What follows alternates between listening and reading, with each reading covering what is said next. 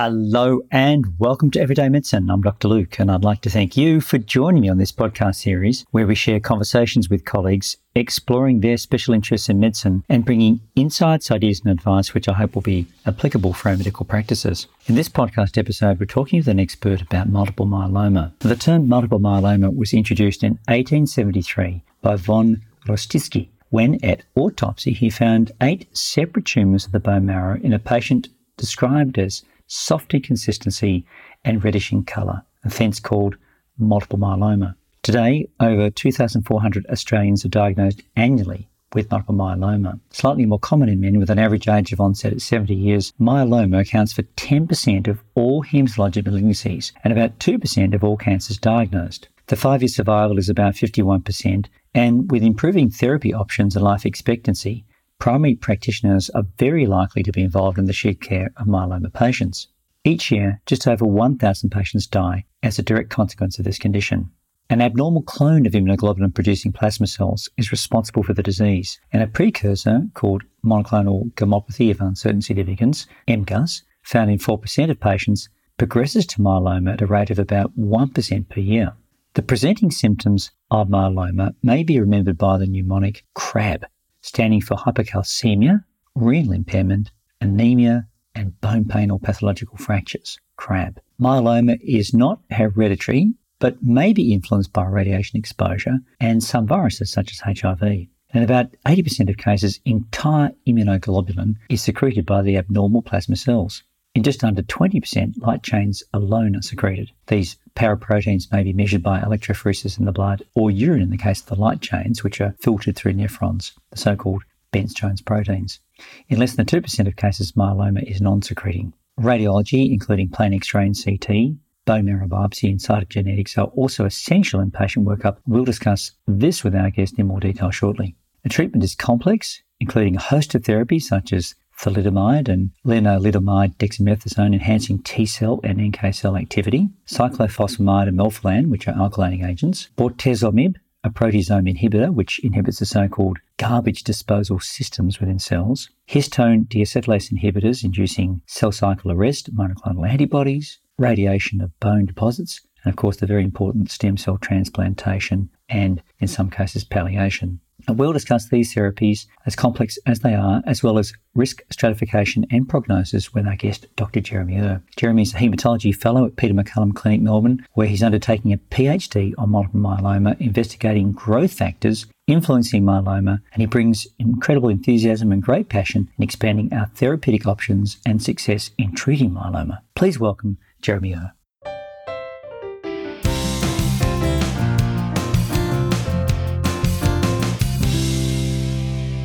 Jeremy, thank you very much to Everyday Medicine. I really appreciate, Jeremy, you making the time to come. And it's Sunday night, and you're the only one that's actually kept the appointment with me for this interview. So this week I've had a bad week. So I'm really, really honoured to have you here, Jeremy. Thank you. Thanks for the invitation, Luke. Yeah, it's really, really nice of you. And we're talking about multiple myeloma, which from my reading is the 11th most common cancer in Australia. It accounts for about 10% of haematological malignancies, and there are about 2,500 cases diagnosed annually in Australia, which is quite a few, 2% of all cancers. And of course, through the workings of you, Peter Mac, great haematology oncologist, we're seeing the life expectancy expanded, and a lot of these patients we're now seeing in primary care. So most of us that don't necessarily deal with myeloma specifically are still going to be involved one way or another with myeloma patients. So I thought it was very interesting subject to talk about with you. Yeah. And before we expand on that, I'd like to talk about your journey, Jeremy, because you're doing a PhD at Peter Mac. Tell me a little bit about it. Where have you come from?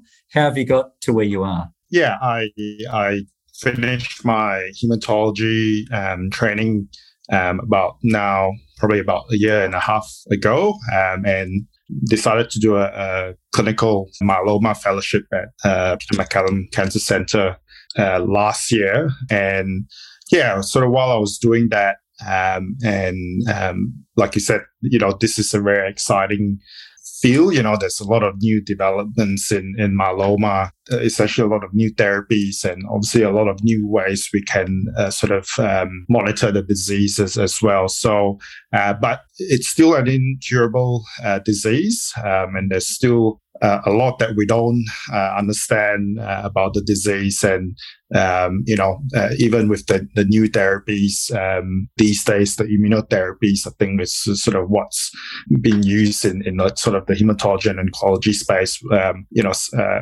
Myeloma is still incurable at this point in time, and essentially patients are still resistant to these therapies. So, yeah, sort of I think in some sense, a natural progression where I've, always been a bit of a science nerd, and, want to understand the disease more. And I guess that's part of the reason why I did hematology as well. Sort of being. Did you train in Melbourne? Are you a Melbourne graduate? Yes, yeah. So I did my training in Geelong and Peter Mac and in Royal Melbourne as well. So sort of with hematology, you can sort of opt to do the physician side, clinical side of things, and the pathology side of things, which I ended up doing both. And so. Yeah, and sort of my PhD, I think the opportunity arose with my supervisor at Peter Mac, Professor Simon Harrison, was already collaborating with a scientist at WEHI, the Walter and Eliza Hall Research Institute, and doing sort of quite interesting and advanced imaging of the bone marrow in sort of mice models. And so, what my PhD is looking at is how the bone marrow microenvironment is involved in myeloma, and how that sort of regulates myeloma cell survival and proliferation, and at the same time using those mouse models, how we can understand and use these immunotherapies better as well, and essentially trying to understand mechanisms of resistance with these therapies, and so that we can eventually find a cure for myeloma. Enhance the treatment. It's fascinating. There's so much work going on, and I've had some interesting conversations with hematologists now about lymphoma. And your mate Tom, who's a lovely guy, and hematology it's a real frontier, isn't it? And what you're doing it's we're so lucky to have people like you doing research and expanding our understanding of science. There's a lot to talk about with myeloma. The average age is about 70, I understand. But there's another condition. Can we just talk about briefly monoclonal gammopathy of uncertain significance, which is about 4% of people are said to have that from about the age of 50, with 1% progress to myeloma each year. Tell us a bit about that. What is that condition? So essentially all cases of myeloma are preceded by this condition that you mentioned, monoclonal gammopathy of undetermined significance. And like you said, about 3% of the population above age 50 have it, and they can progress to myeloma about 1% per year. And it essentially is when patients have this detectable monoclonal immunoglobulin, or the paraprotein that we detect when you do a serum paraprotein electrophoresis, or even free light chains done on the blood, and the IMWG, which is the International Myeloma Working Group, essentially defines this as when you have less than 10% of plasma cells in your bone marrow, and sort of no end organ dysfunction is essentially when we would label and I guess diagnose this condition. MGUS. How would you sort of pick it up if you're a clinician and you're doing LFTs and so forth? How would you know that the patient had that? What are you looking for as a clinician? Because it's quite common. That's a high figure. It's frightening. I'm heading but I'm in that sort of lofty age group. Exactly. So I think it's sort of done, I think, when sort of the common referrals that I get, I think usually sort of a renal dysfunction. So I think a lot of work up someone who's got a bit of renal impairment. Yes, a lot of GPs or even renal physicians will do that as part of a screen, and anemia as well is probably I think one of the common sort of reasons that they would do the test, and then after we would need to determine is that an anemia from myeloma. And I think not even frequently sort of in terms of as a workup for fatigue or even just as a workup for lymphoma, because some of the other indolent lymphomas can also produce a paraprotein as well. So I would say those are the... So mild anemia, fatigue, bit of renal impairment, normochromic normocytic anemia, and we start. Usually maybe we should do a protein electrophoresis, and they do. So they may be secreting light chains. So we should be doing a urinary light chain analysis as well for Bernstein's proteins. Yeah. Okay. Yeah. And how are you going to check those patients on an annual basis? Like there is a 1% risk of myeloma. Yeah. So there is sort of a number of risk factors in terms of determining the risk of progression. So usually those patients who first, obviously, we want to establish that it's not myeloma or symptomatic myeloma or even smoldering myeloma, and these are patients who have more than 10% of plasma cells in their bone marrow, or have any evidence of the end organ damage that we'll talk about. But usually if there's sort of a few risk factors for higher progression, such as if their paraprotein or their M protein is more than 15, if it's a non-IgG subtype, or if they've got an abnormal free light chain ratio. So there is a score that we can use to sort of predict the risk of progression. And in general, most patients will get monitored every 3 to 6 months to monitor a bit of a trend of the paraprotein and see if it's stable or not. If they don't have any of those risk factors, then usually most of them patients can be monitored every 6 to 12 months. Depending on the risk stratification. The patients probably should be referred to a hematologist by the sounds of it. I think they should at least be evaluated by hematologists to determine if this is just really MGUS or something else. If it's stable, if it's a low risk MGUS, then some hematologists even discharge them back to their GPs to be monitored 6 to 12 months, and if there's any rise in the paraprotein, they can always refer them back to. So when we say 10%, less than 10% of the bone marrow is expanded by plasma cells, are you implying that these patients will often end up having a bone marrow? Is that necessary for those patients? No, not. We don't routinely do a bone marrow, but I think if it's that. If it's a non-IgG paraprotein, if it's sort of like more than 15 grams per liter, then we would usually discuss that with the patient. Might push you over into that decision. Okay. What's that? Might push you into that decision. And obviously the trend of the paraprotein as well. If it is rising over that 3 to 6 month period, then that things are possibly progressing, and then you would go and do a bone marrow to evaluate. Is this myeloma, or is this still in that? Well, tell us about that then. When we've progressed on to the diagnosis of multiple myeloma, how do you know that? What are the key? So there is a condition. So when you talk about the diagnostic criteria of MGUS, apart from the less than 10% of plasma cells, the M protein also needs to be less than 30 grams per liter. And the urine protein also needs to be less than 500 milligrams over 24 hours, and obviously no myeloma defining events. And then there's another condition called smoldering myeloma or indolent myeloma, where these patients have 10 to 60% plasma cells in their bone marrow, and sort of having said that, they're on the cusp of becoming more aggressive. Yeah, and sort of just if people aren't aware, sort of less than 5% of plasma cells is what we would consider normal in the bone marrow.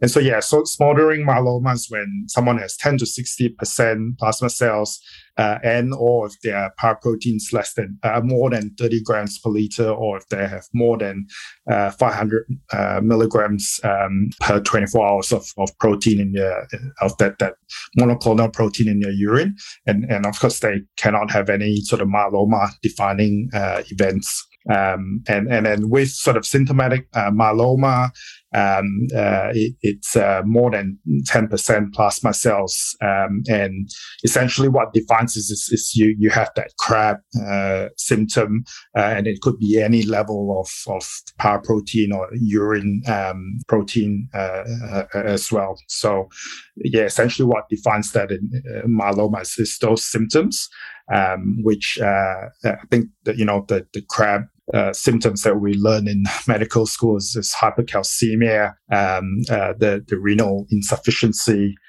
anemia, and the bone lesions. And they are, this is probably a bit more sort of a bit more specific, where there's also another slim criteria that the International Myeloma Working Group identified in probably about quite a couple of years ago, where there's if you have more than 60% plasma cells in your bone marrow, or if you have involved over uninvolved free light chain ratio more than 100, and you have more than one focal lesion on an MRI in your bone, then these patients would be considered to have symptomatic myeloma. So this extra three criteria, which we sort of monitor now as well. It's complicated. There's always this little kind of exceptions and outliers, aren't there, in these diagnoses? Yeah. Well, that's very helpful. So now we've got the diagnosis of myeloma based on those features, and they will almost always have had a bone marrow at that point. Yes. Have to have had. Yeah. Okay, so I'm going to ask you, what's happening on a sort of pathological level. You've got this plasma cell expansion. Yeah. And then you've got paraproteins being secreted, which might be completely intact. Whole paraproteins, often IgG, IgA class, but you might just have light chains, about 80% are whole, 80% are light chains, and there's a small group that don't secrete anything at all. But what's happening with the chromosomal abnormalities? What are you looking for when you take a bone marrow? Are you looking at the number of? You're looking to see how much plasma cell involvement there's, but are you also doing cytogenetics on that, or do it on the blood? Yeah, like you said, we're also looking at we're not only looking at the morphology and how many percentage of the plasma cells. We're looking at are these often they'll get sent off to do flow cytometry, to determine that these are clonal plasma cells, because there can be other conditions. Someone that has an infection can mount an immune response, and you can get a polyclonal population. So that's quite important to determine on flow. And like you said, we do sort of cytogenetics and a test called FISH for fluorescent in situ hybridization, to look at the genetic changes in these plasma cells, because there are a number which it helps prognosticate. Which are the bad ones? Like, should we know what the bad prognostic? Yeah, so 414.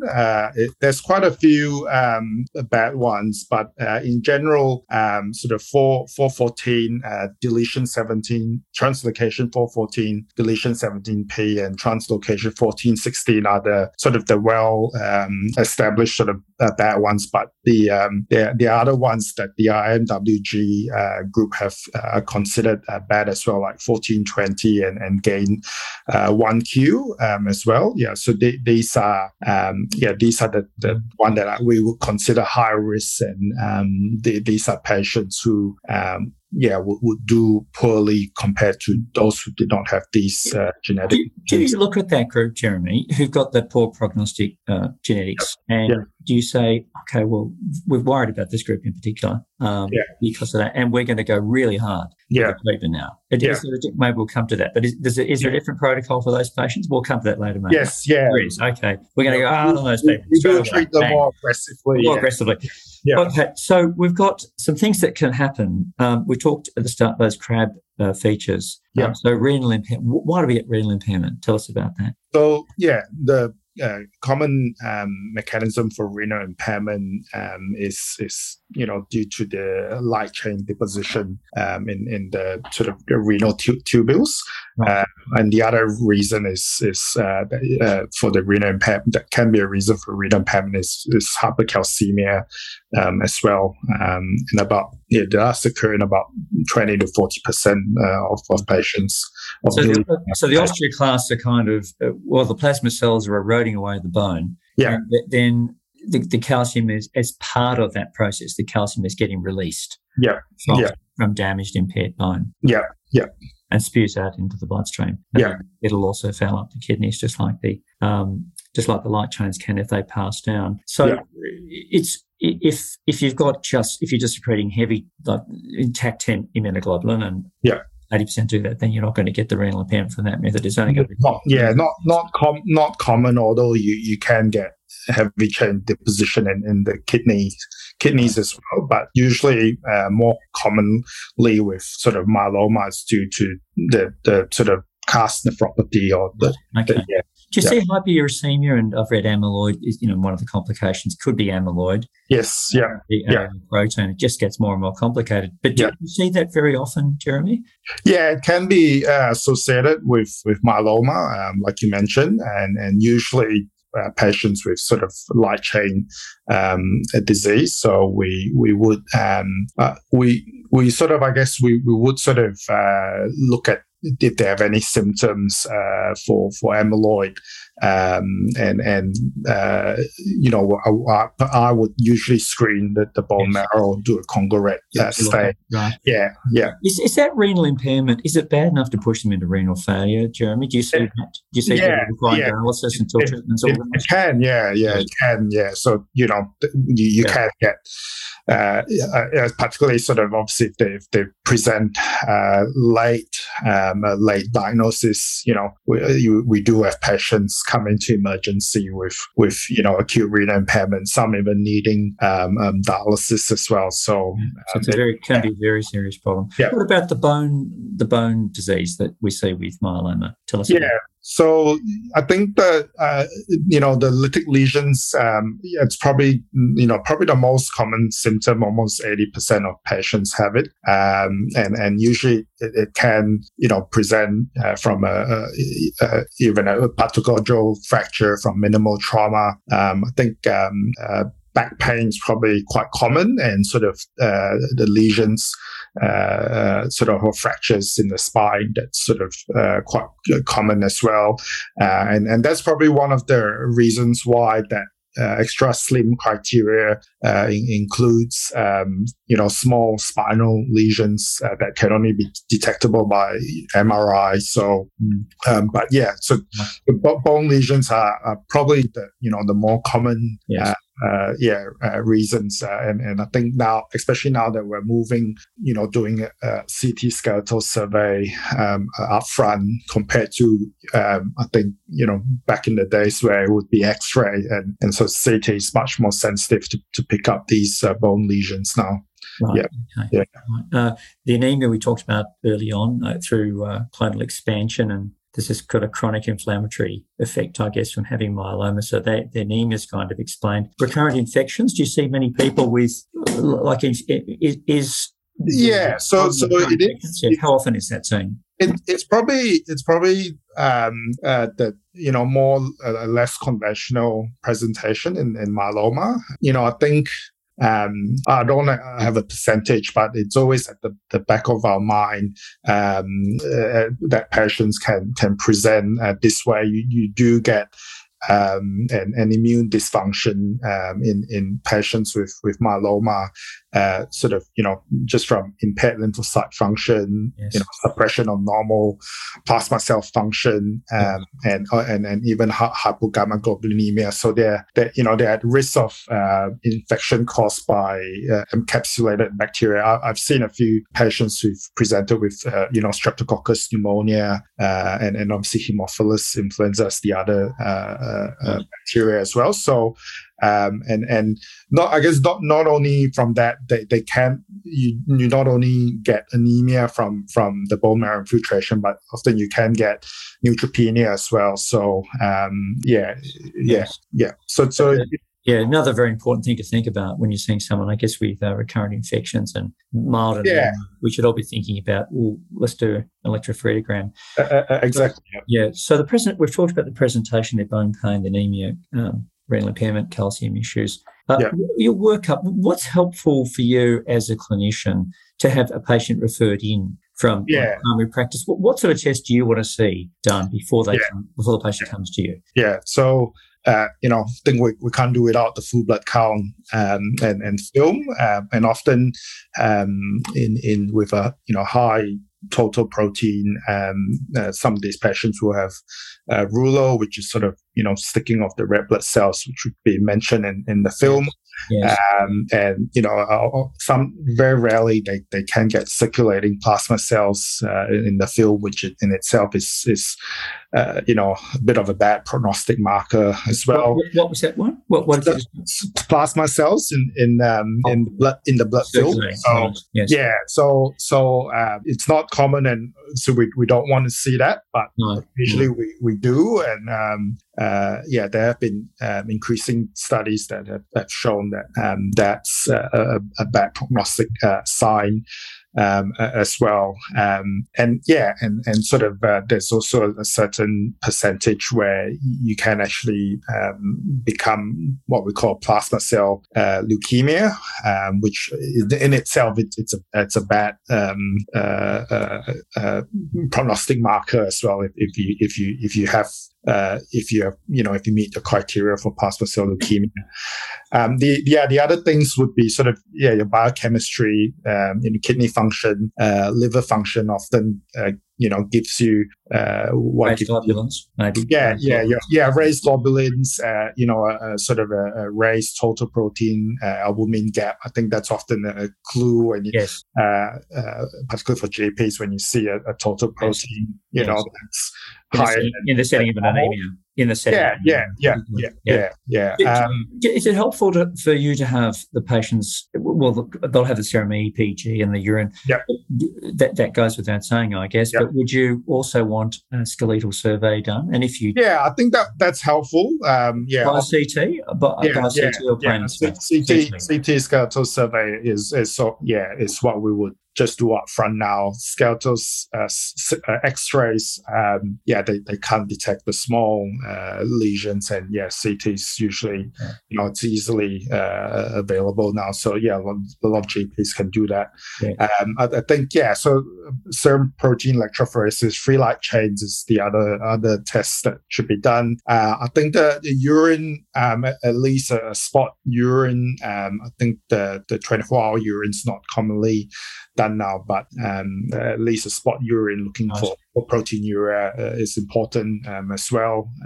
When they see you're going to do, as a haematologist, you're going to do the bone marrow and do the cytogenetics and the fish you mentioned. There's some prognostications. There are other things that you use in prognosticating for patients, like the beta-2 microglobulin, LDH, and so forth. Like, should they be done before the patients are sent in, or is that something you generally would? I mean, that's a prognostication score for symptomatic myeloma per se. So I mean, if those diagnosis is made.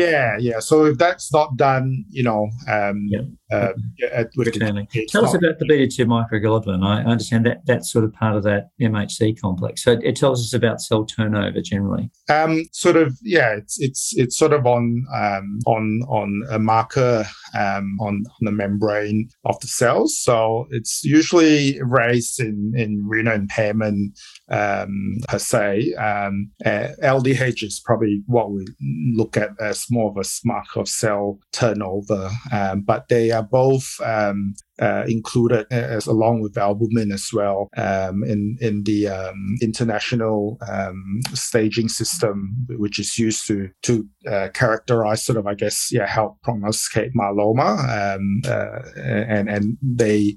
and there's now the revised ISS, which includes the FISH results as well. So it's something that we do use, but there's sort of other prognostic factors as well.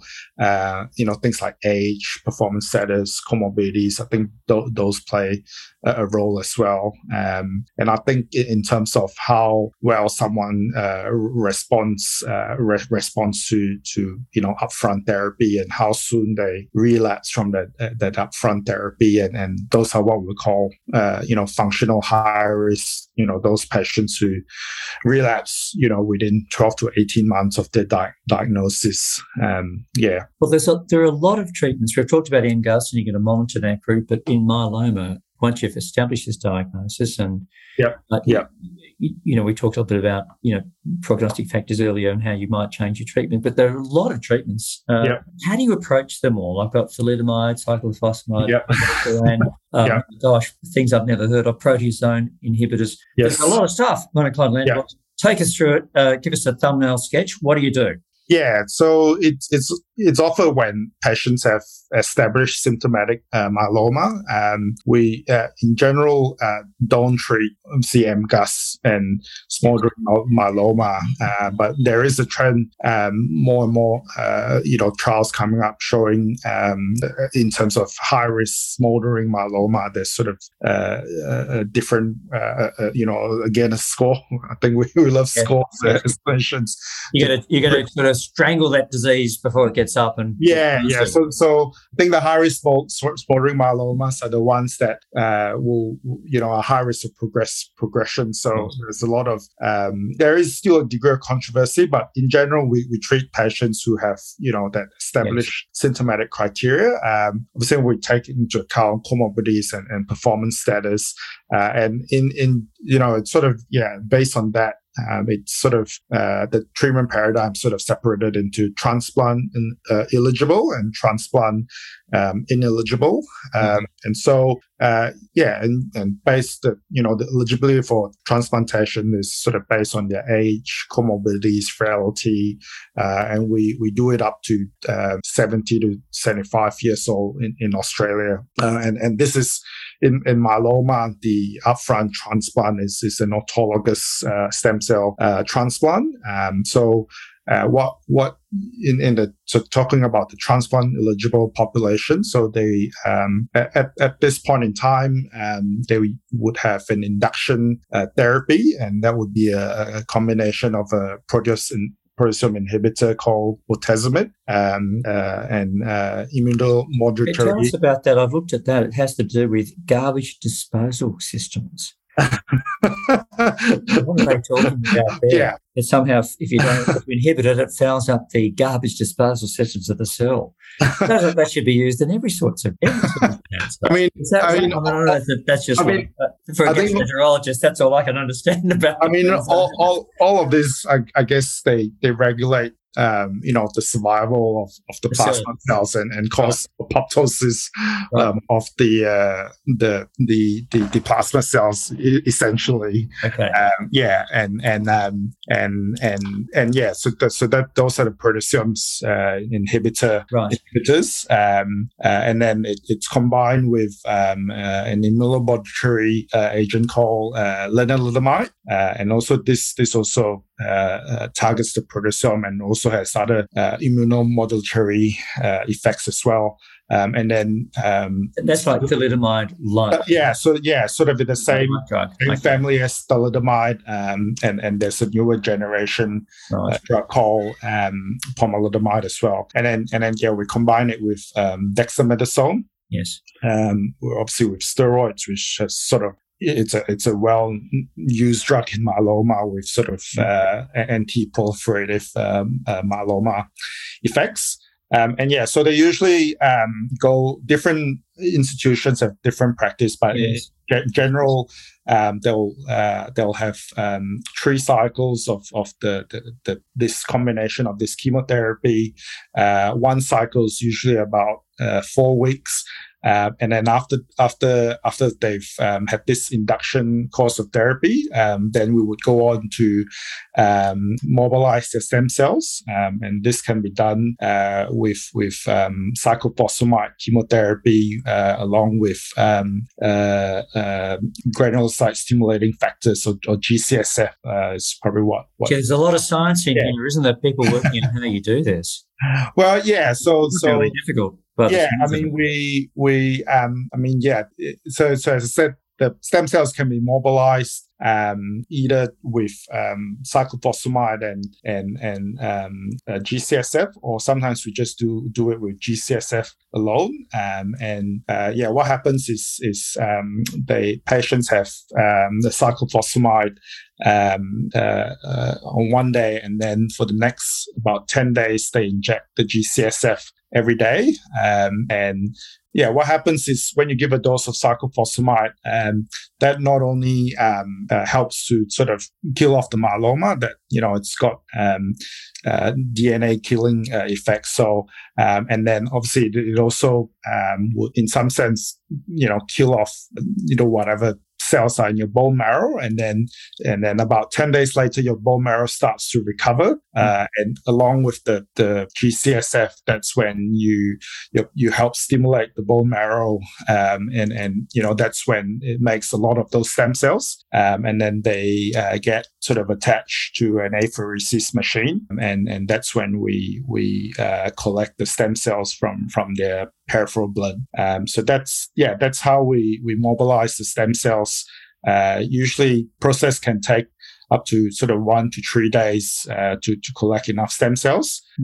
So that's the first part, I guess, to having a transplant, is to get the stem cells. And then usually patients will have another cycle of the chemo, and then depending on their response, then they'll go on to have that autologous stem cell transplant, which involves giving them a high dose chemotherapy called melphalan, and then the next day they get the stem cells get reinfused back into them, and most of the time this is done as an inpatient. They'll be in the hospital for about 2 to 3 weeks, so after the chemo's infused and after the stem cells infused the next day, probably about sort of 5 to 6 days later, when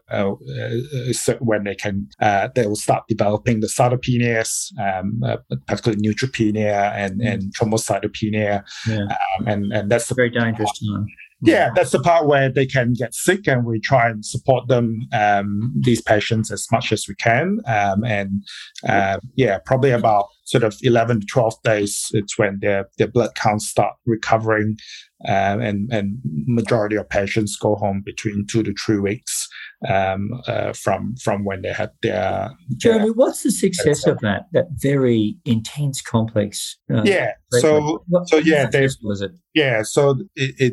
they've done trials to assess the stem cell transplant compared to patients who have who just go on to have the chemo, in terms of progression-free survival, it's about it gives them about a 4-year PFS before needing to go on another line of treatment.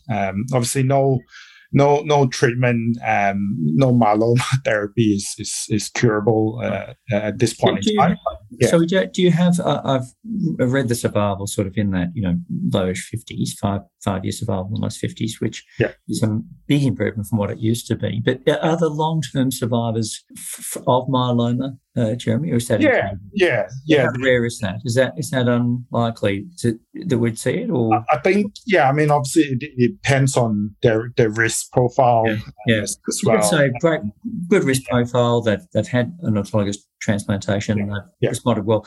What percent would you know at the percent that maybe go on for a progression-free survival, let's say 10, 15, 20 years? I think there's probably some patients that sort of 8 to 10 year, I'd say 10 to 20% may get beyond get that. And I guess a lot of those patients we're talking the average age is about 70 when they're diagnosed. So those people sort of younger patients, and I think obviously that the younger you are, the more likelihood that you're able to withstand the intensities of the therapies as well compared to. It is intense. What about those patients who aren't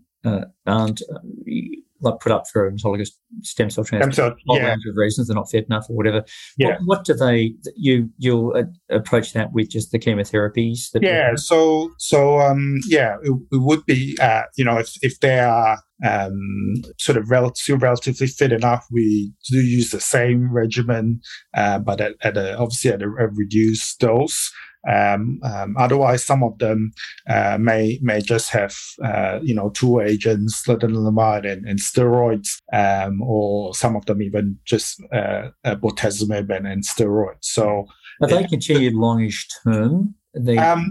After that induction period of treatment, even with the stem cell transplant patients, we then put patients onto a maintenance therapy, and often would be lenalidomide. So most of the even the transplant ineligible patients, we would give them maintenance therapy as well. Not with the proteasome inhibitors, but the sometimes the proteasome inhibitor at a less frequency, or lenalidomide on its own. We often sort of titrate it to what toxicities they have, and I think it's always that balance between giving them something efficacious and toxicity as balancing the toxicity as well. So often we try and put patients on maintenance to try and suppress the myeloma clone as much as we can.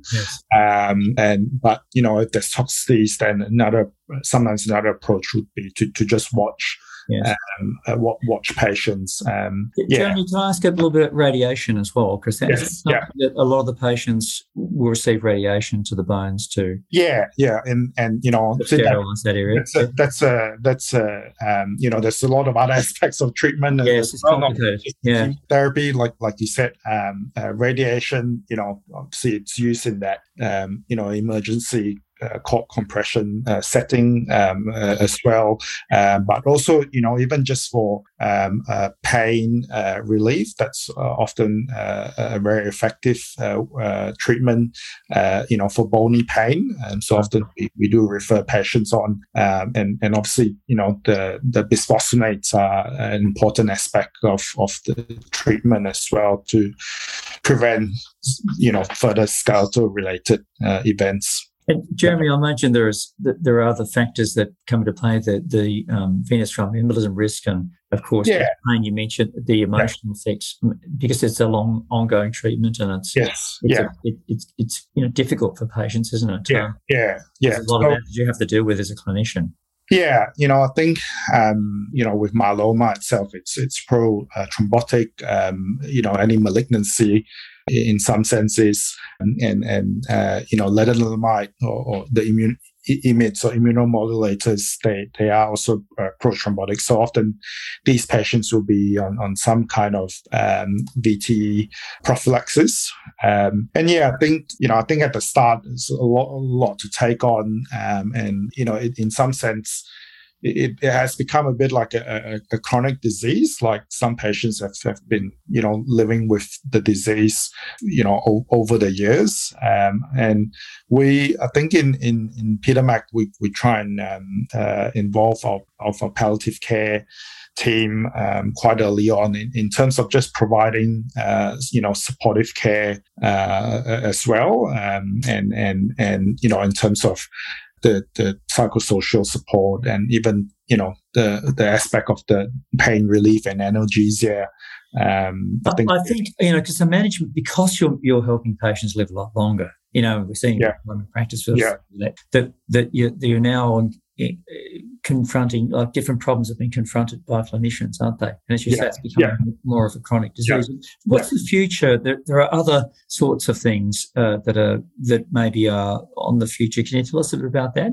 Monoclonal antibodies and the acetylase inhibitors, are they things that are already there for use, or are they sort of breaking? Yeah, so the monoclonal antibodies are here already. So daratumumab, it's a monoclonal antibody against CD38, which is on not only on plasma cells but some of the regulatory T cells, which do have a immunosuppressive effect on the bone marrow microenvironment. So that's already available on the PBS at sort of second relapse. So that's and there's also another one that just got. I'm going to ask you what they grab hold of that CD38, do they? And what do? They bind to that cell marker. How does that work? Yes, yeah. So the antibody binds to CD38, which is a target on the plasma cells, and then it has sort of FC mediated immune effector type mechanism, sort of break the cell antibody, sort of cytotoxic killing mechanism. Yeah. Right. Okay. So that's an interesting little missile you guys have got. What about those deacetylase? Well, we talked a bit about those. I think the deacetylase inhibitors earlier. Are there any other sorts of things on the future? So I think the up and coming treatment. I think with myeloma, and I think with myeloma patients, I think a lot of the talk about immune therapies, as I've mentioned, CAR T cells or chimeric antigen receptor T cells, and the other form of immune therapy is called bispecific antibodies. Both have shown quite promising results in multiply relapsed patients. These are patients who have had 5 or 6 lines of treatment, and they usually don't survive longer than 6 months. But these therapies have shown quite promising results in these multiply relapsed patients. So there's we are trying to bring these therapies into common practice, sort of more into the sort of the first and second line, when the T cells are not so exhausted or heavily pretreated, and when the plasma cells have not seen so much chemotherapy before. So I'm not sure how much you want me to go in detail. No, that's very helpful. I mean, I think we're seeing. It's just my I've got a very rudimentary understanding of immunology, nothing like yours. But one of the things that's really impressed me by talking with people like yourself and others is just how our understanding of biology and cell structure, cell immunology, it's just really it's opened up these new vistas, hasn't it? New frontiers of treatment. And, I think we're just so lucky to have people like you, Jeremy, and your wonderful colleague, Tom, working in hematology at Peter Mac. And, obviously you've got a great future ahead of you, bringing these treatments. And you're talking about the microenvironment of the clonal plasma clones in the bone marrow, how that might influence treatment. I mean, it's all incredibly exciting. So, look, I want to thank you very much for your research and also taking the time to talk to me. And I'd like to ask you, it's been extremely helpful today. Thank you very much. And I'd like to ask you the best advice you've been given. Just impart that little bit of wisdom, Jeremy. The best advice you've been given, as a youngish doctor training. I think, as a youngish doctor in training, I think the best advice I've been given is to follow your heart, do what gives you the most job satisfaction, and do what you're interested in. At the end of the day, I think we get a lot of different advices or different influences. But I think do what you would like to do. In sort of that 5 to 10 years time, where do you see yourself? What you're interested in, and yes. Yeah, I think follow your heart. That's been a very common. It's been a very common response when I've asked that question. The other one has been, sort of try and establish a nice, mentor in your life, and I think that's been very important for people as well. Jeremy, I really appreciate you taking the time, and wish you all the very best with your studies and research. I'm looking forward to hearing more, maybe talking with you again at some point in the future when a little bit more is known. So thank you again so very much, Jeremy. My pleasure. Thanks. Thank you.